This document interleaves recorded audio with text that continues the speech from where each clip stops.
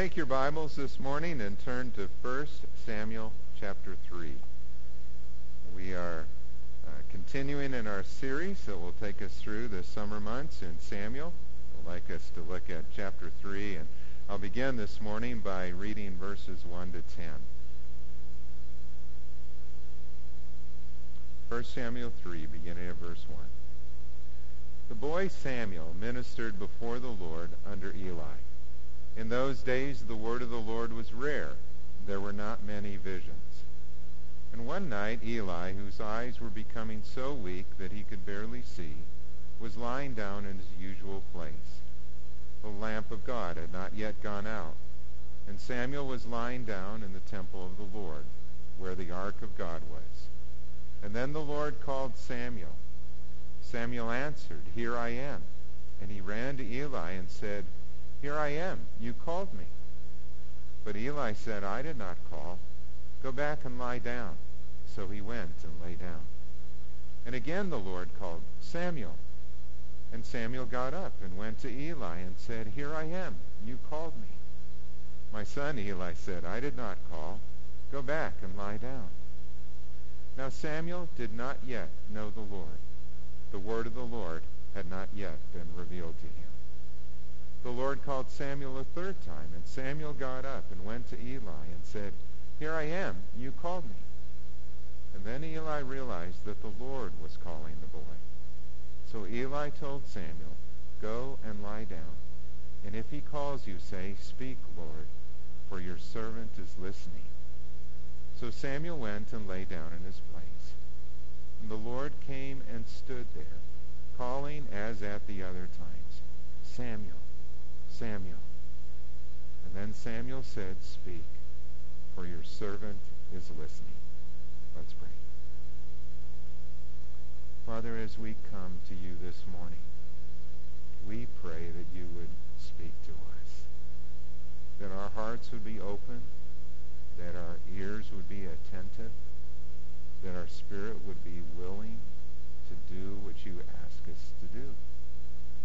Father, we thank you that you are a God who speaks. Help us to listen. Amen. Today we are looking at a passage that has been very meaningful to people in all generations. It is Samuel's call to ministry. And those who have been called to ministry can identify with this particular passage. It ranks right up there with God's call to Moses in Exodus chapter 3, or to Isaiah in Isaiah chapter 6, or to Jeremiah in Jeremiah 1. It is God's call on his life to serve him in ministry. But what makes this passage so meaningful is that there are so many different details that people can relate to. For example, Samuel was around 12 years old at the time. We're not sure exactly of his age. That is the best estimate by those that have studied it. He was still a boy, as he is referred to in this passage. And I was thinking about that when, I have many times heard a missionary say, I was 10 years old when God called me to be a missionary. Or I was at this young age when I sensed God's leading in my life toward ministry. And many times it is in those years as a child that God comes and speaks to someone's heart and sets the direction of their life. When I heard that the children were going to be leading us in worship this morning, I was really excited about the particular passage that was going to be talked about today, because Samuel is a boy who is being called into ministry. And here we have all of these children who were leading us in worship this morning. God speaks to children, and he has a plan for their life. God's call also came in the ordinary circumstances of Samuel's life. Here his mother had brought him to the temple. She had given him over to God, but Samuel had not yet made that kind of deep personal commitment that he is about to make. He is going about his business really in a servant role, assisting Eli and some of the others on the temple grounds. And here it is night. He is resting from his work. And God comes and speaks to him in the ordinary circumstances of his life. And that is how God most often meets us. in the circumstances of our life as we are going about our business, our life situations. There may be circumstances that God uses to get our attention, or maybe in those times of quiet as we come before him. It may be this morning as you are here in this sanctuary, that God is going to speak to you in a very personal way about something going on in your life today. God's call comes in the ordinary circumstances of life. And thirdly, Samuel needed help discerning God's call. He had not yet learned to hear the Lord. This was a new experience that he is about to have. And he needed help, and it was Eli who actually directs him as to what to say, that it is the Lord who is calling him. And the same thing is true in our life, that there are many times when we are trying to discern God's will for our life, and especially as we are growing up, whether it's as a child or a youth or a young adult trying to discern which way should I go. It is the experience of older believers that can help you to discern God's call and leading in your life. And even when we are older, it is those times when maybe we have others who pray with us that are close friends. And as we are weighing out things in our life, we need someone who's a trusted confidant that we can share our heart with and say, would you pray with me?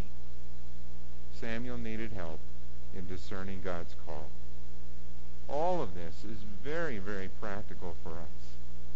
But the big idea that I would like you to think about today, and that I would like you to take with you today from this message is this: that it is a marvelous thing that God speaks to us.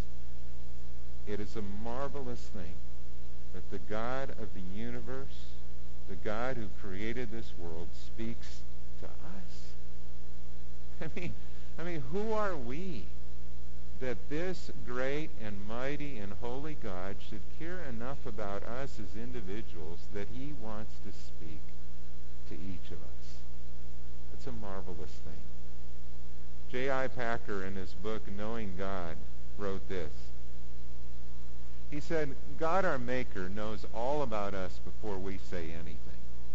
But we can know nothing about him unless he tells us. You get that? I mean, he knows all about us, but we can't know a thing about him unless he tells us.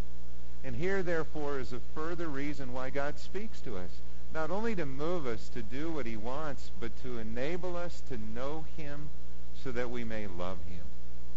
And therefore, God sends his word to us in the character of both information and invitation. It comes to woo us as well as to instruct us. It not merely puts us in the picture of what God has done and is doing, but it also calls us into personal communion with the loving Lord himself. God speaks to inform and to invite. He speaks to inform us about himself, about the world that he has made, about his plans for us and his desire that we would have that relationship with him. And then he speaks to invite us to come into that kind of personal fellowship with the living God.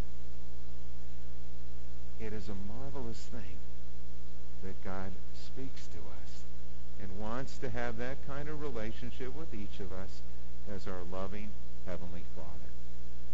Well, what we're going to look at today in this passage is what happens when God speaks. And I want to bring out three things from the text. Number one, when God speaks, there is hope. When God speaks, there is hope for every situation in life. The author of this scripture begins by telling us that the word of the Lord was rare in those days. There were not many visions. In fact, in the book of Judges, in this 330-year period that precedes these events, we are only told about 2 prophets and 5 visions. 2 prophets and 5 visions in 330 years. Now, there may have been more that were not recorded in Scripture. There probably were. But it is an indication that the word of the Lord, this kind of revelation, was rare in those days. And what happens when God's word is rare? what happens is that lawlessness increased until everyone did what was right in their own eyes. No word from God, no clear guidance, no reverence for his word or the scripture. And what happens? Lawlessness increases as people just do whatever they feel led to do. You know, it's my rights. It's my situation that's important. I'll take what I want, or I'll do this, or I'll do that, and it doesn't matter. Now, I am not a prophet, but the very same thing will happen in America, too, if we reject God's word. And if his word has no place in the public arena, and his word has no place in our life to guide and direct us, that same kind of lawlessness and anarchy will eventually come. And there are times when countries, that have experienced the grace of God in a marvelous way kind of think that, well, it's because of their own wisdom or power or ability that they've been able to do these things. And then what happens is they turn away from God's word, and their pride and arrogance begin to reject that. And we start running on the fumes. Without the word of God, lawlessness increases. But verse 2 is a word of hope. The author says, but the lamp of God had not yet gone out. He is referring to the lamp of God, this candelabra that would have been in the temple, there that was to be kept lit continually. There inside the tabernacle was to be this light of the Lord, a symbol of his presence. And it was to be tended so that it never went out. And as it went toward the early morning hours, if they were not paying attention, this lamp of the Lord could fail, could go out. But here's this word where the author is setting us up that the word of God, the lamp of the Lord, had not yet gone out. And there was still hope. There was still hope. It was a picture of Israel. It was night in Israel. It was very dark as a country, morally, spiritually, with their decadence and their religious apostasy. But the light of the Lord had not gone out totally. God was about to speak. And when God speaks, there is hope. So here's this boy, Samuel. He is sleeping in the priest's quarters, where the tabernacle was. Outside of the tabernacle in the courtyard would be these enclosures or other tents or buildings where the priests would sleep. Samuel is sleeping near Eli. We are told that Eli's vision is failing, and so Samuel, as this young servant boy, is there to assist Eli. And he's probably close to Eli because if Eli needs to get up in the middle of the night and he can't see, he needs Samuel there to help him, to find what he needs or to get to where he is going. And so it also tells us that Samuel then is near the Ark of the Covenant, where God has chosen to dwell among his people. And the Lord calls. The Lord speaks to Samuel. And you can understand why Samuel at first thought that this was Eli. I mean, his responsibility is to help Eli. And so he gets up and he runs to Eli and he says, here I am. Here I am. You called me. What is it you need? And Samuel has this heart of a servant, willing to serve. And Eli says, I didn't call you. Go back and lie down. It happens a second time. Samuel comes. Eli, you called. No, I didn't call you. Go back and lie down. And in verse 7, the scripture tells us this comment. It says that Samuel did not yet know the Lord. And that word know, again, we talked about it last week, means to know God in this kind of personal, intimate way. Samuel had a knowledge of God, and he was growing in that understanding of God. But he had not yet had this kind of experience where he was to receive a word from the Lord. He had not learned to recognize the Lord's voice here and the way that he was about to work in Samuel's life. Samuel is about to enter into this deeper relationship with God. Was this Samuel's conversion or simply his call to ministry, or was it both? You can talk about all of those things as possibilities, but it seems very clear here that Samuel had never experienced this before, And he was about to enter into this deep relationship with God. The Lord called a third time, and Eli knew it was the Lord calling. So he instructed Samuel to say, "Speak, Lord, for your servant is listening. Go back, lie down, wait. If the Lord calls again, this is what you are to say."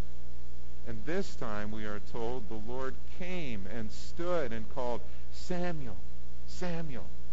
Twice, the sense of urgency, the sense of Samuel, there's a word for you. Samuel, come. And Samuel saw and he heard the Lord speaking to him in a vision.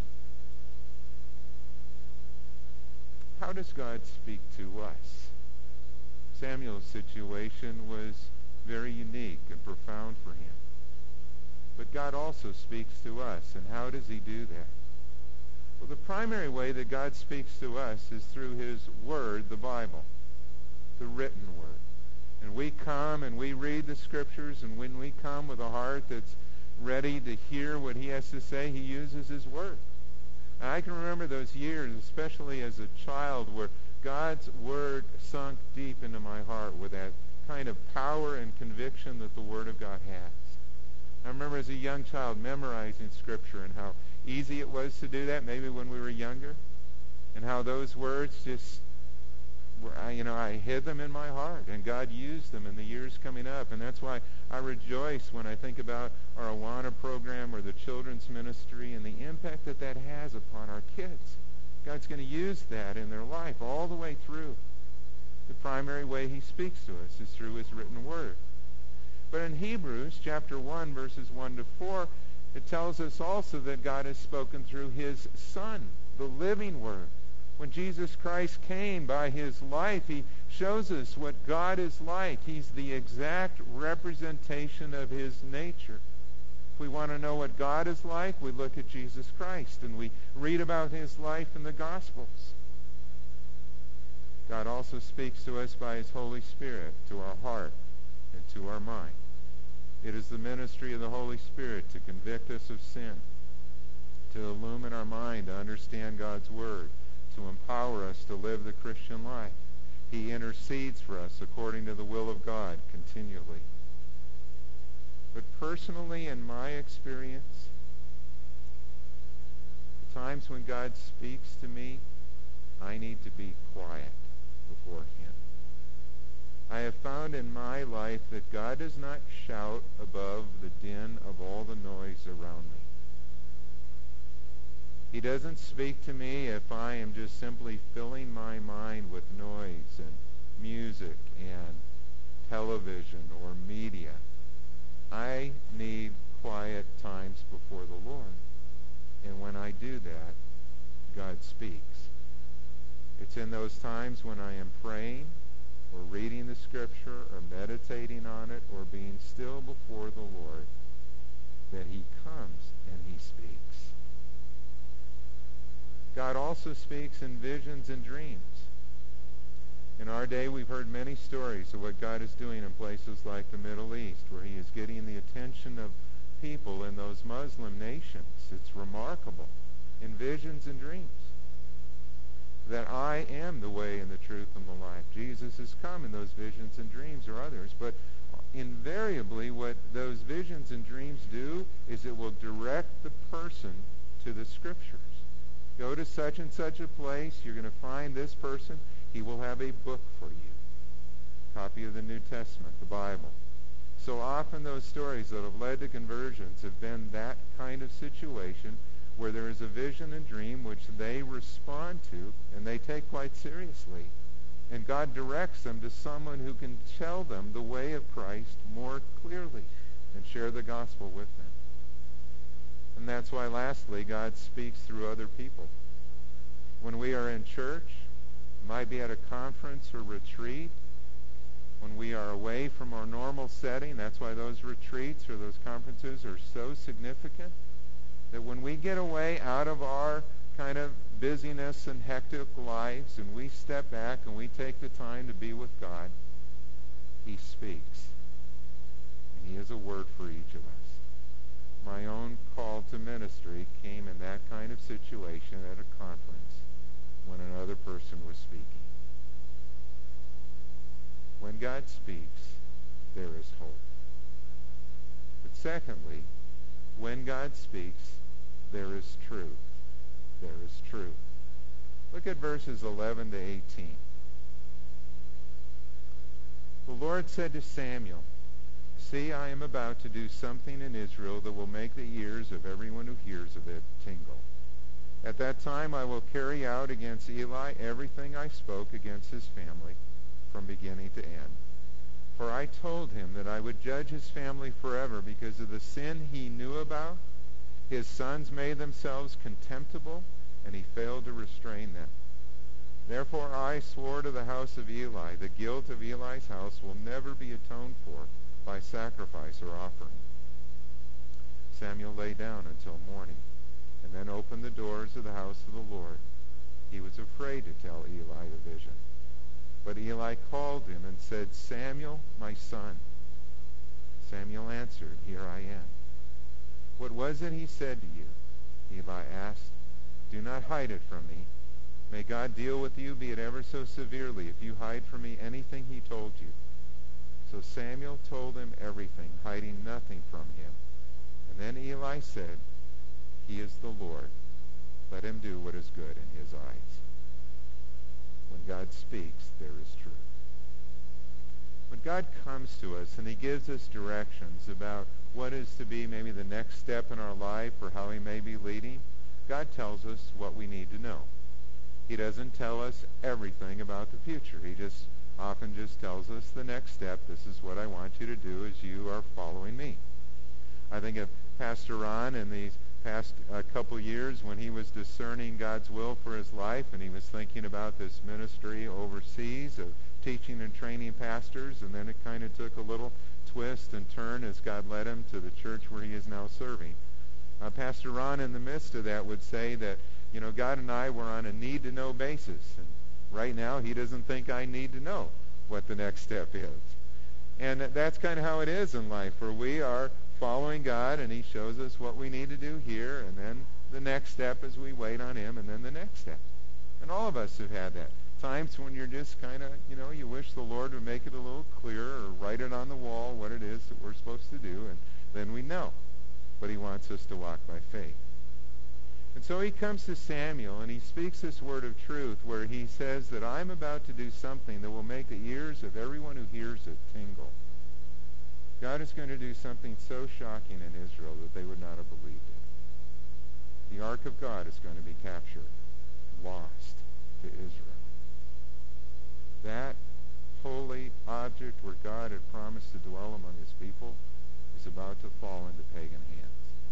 And Shiloh, this place where the tabernacle stood, that was this place where people came as a center of worship to worship the living God, is about to be destroyed because of their sin.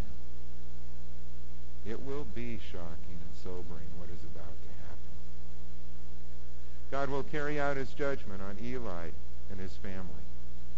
You see, the penalty for showing contempt for the Lord as a priest or showing contempt for the priesthood was death in Deuteronomy 17. And the penalty for willful disobedience to parents was also death. What his sons had done in not listening to their father and in not honoring God, but showing this contempt for his house and the offerings, the sacrifices that were being made, was something for which there could be no atonement. There was no sacrifice for such high-handed, deliberate sin. And they had come to the point of no return where God was going to act in judgment. This was a hard word for Samuel to hear, but it was the truth. Can you imagine it? This boy who hears this word of the Lord. The roles have been reversed. It's not Eli, this old man, this priest who should be speaking God's word, who hears, but now it is this child that God is going to speak through. And this child feels for Eli. I mean, Eli's the one who's been helping him all along. How can I tell Eli this word that God has spoken? He was afraid to tell Eli. And probably the best thing that Eli ever did for Samuel was to warn him to tell the truth. Tell the truth. I think about that in terms of our responsibility before God. We are just the messenger. Okay? We're just the messenger. We are ambassadors for Christ. It's as though God were speaking through us to others to share his good news, the gospel. We're the messenger, and it is not our privilege or right to change the message. It's not.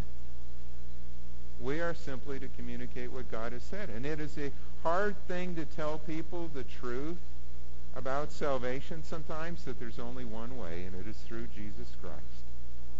It's a hard thing to tell people the reality about heaven and hell. I was speaking at a student group recently in another ministry that I was involved with, and students were asking that question. How can there be so many people that are going to go to hell? I said that's a hard thing. It's a hard saying of Jesus when he says that the way to life is narrow and there are few who find it. But the way to destruction is broad, and there are many on that road to destruction. That's a hard thing. It's hard for us to really think about that and say that and understand what that means, but Jesus said that. And it's not our role to change the message or to try to water it down or make it seem, more palatable or easier for people. Our responsibility is to tell the truth that God has spoken in his holy word. And it's the same thing when we talk about moral issues. When we talk about marriage and divorce and what the Bible has to say about that, or we talk about issues like abortion or homosexuality or premarital sex or all those kind of lifestyle questions, and we come and we say what the Scripture says, it's hard for people to hear it. They don't want to hear it in this pluralistic society where everybody feels like they ought to be able to decide what they want to do and live as though there are no consequences. Our responsibility is to tell the truth that God has spoken in his holy word. That's true for all of us, but it is especially true for those that God calls to ministry. Look at this passage from Malachi chapter 2. The Scripture says that the lips of a priest ought to preserve knowledge, and from his mouth men should seek instruction, because he is the messenger of the Lord Almighty. But you have turned away from the way, and by your teaching have caused many to stumble, and you have violated the covenant with Levi, says the Lord Almighty. So I have caused you to be despised and humiliated before all the people, because you have not followed my ways, but have shown partiality in matters of the law. In another point in Israel's history, not 400 years before the life of Christ, the prophet Malachi was given this word. And the priests in that day had come to the point where they had so watered down the Scriptures, compromised their faith, were doing these kind of idolatrous things, telling people what they wanted them to hear. And God says, don't you remember the privilege that I gave to Levi to be that messenger of the Lord, to speak my word to God's people? The lips of a priest ought to preserve knowledge. And when God's people, doesn't matter what denomination it is, what seminary it is, when those who are in leadership begin to turn away from the Scriptures and begin to teach their own thoughts and opinions rather than God's word, God says, because you have despised me, I will cause you to be despised or have low esteem in the eyes of the people. There is such a temptation for those in ministry to want to do that at times. People want to teach their own thoughts and opinions. I think of Karl Barth, who was a liberal theologian in the 1900s, educated in kind of the academic circles of his time, and there was all this, the quest for the historical Jesus and wanting to take out the supernatural and just make Jesus this kind of good moral teacher. And he came out in his ministry, and As one of my professors told me, for his first 3-4 years in ministry in a church, he just simply taught his seminary notes. He just took those notes and kind of used that to teach the people. But what he found was that it didn't satisfy. It didn't connect with their heart or life issues, and he was running dry. He was dry. And when he got to the end of his notes, he thought, what am I going to teach? And he went back to the Scriptures, and he began to teach the Word of God. And he saw the difference that made in people's lives. When God speaks, there is truth. And that truth is exactly what we need to hear in our lives. And the Bible tells us that if we do not stand in the counsel of God to hear what it is that he has to say, we have nothing to give to people that is going to be of significant help in their life.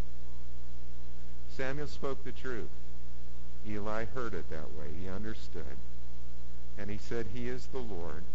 Let him do what is good in his eyes. Thirdly, when God speaks, there is power. There is power. Verses 19 to the end of the chapter. The Lord was with Samuel as he grew up, and he let none of his words fall to the ground. And all Israel, from Dan to Beersheba, recognized that Samuel was attested as a prophet of the Lord. The Lord continued to appear at Shiloh, and there he revealed himself to Samuel through his word. And Samuel's word came to all Israel. The Lord was with Samuel. He uses this expression that he let none of his words fall to the ground. He let none of his words fail. God spoke through Samuel these words of truth and instruction.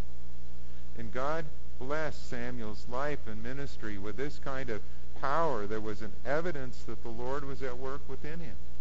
And because of the power of Samuel's ministry and what they saw God doing in his life, all Israel began to recognize and affirm that he was a prophet of the Lord.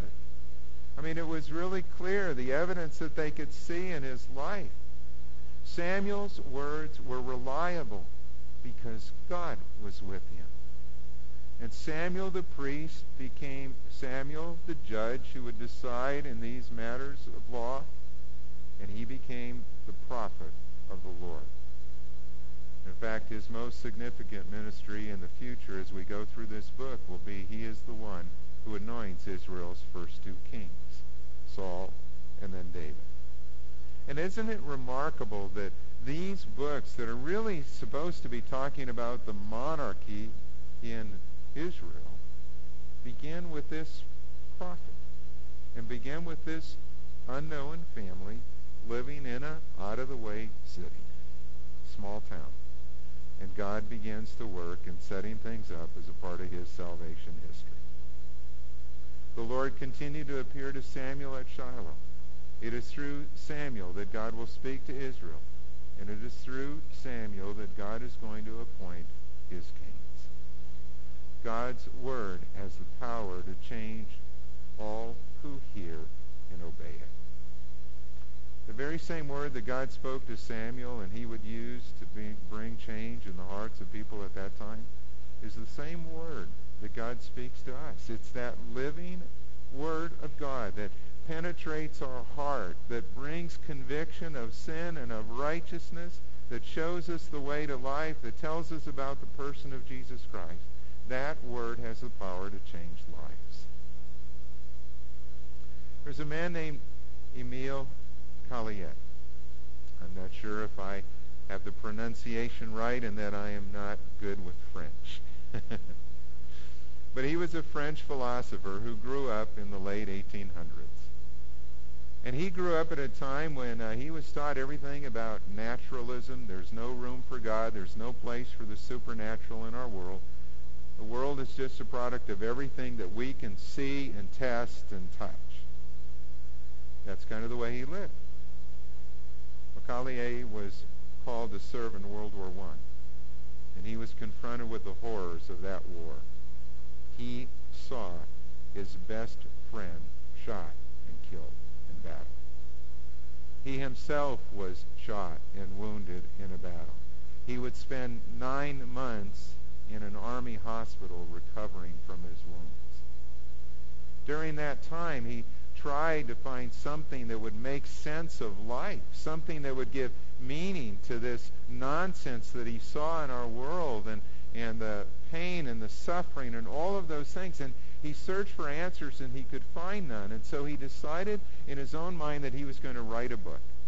He was going to write a book that would answer those kind of questions. And what he did was he made a compilation of quotes that he liked from different philosophers and philosophies and the writings of men, and he put down his own thoughts.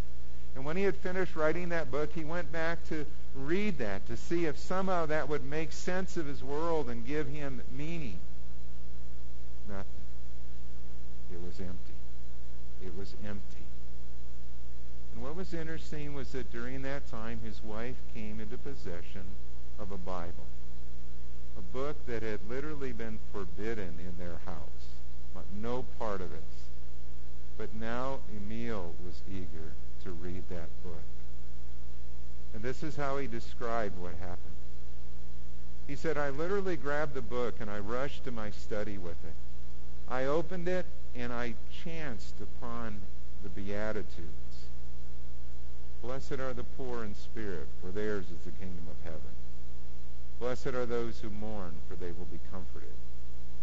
Blessed are the meek, for they will inherit the earth. Blessed are those who hunger and thirst for righteousness, for they will be filled.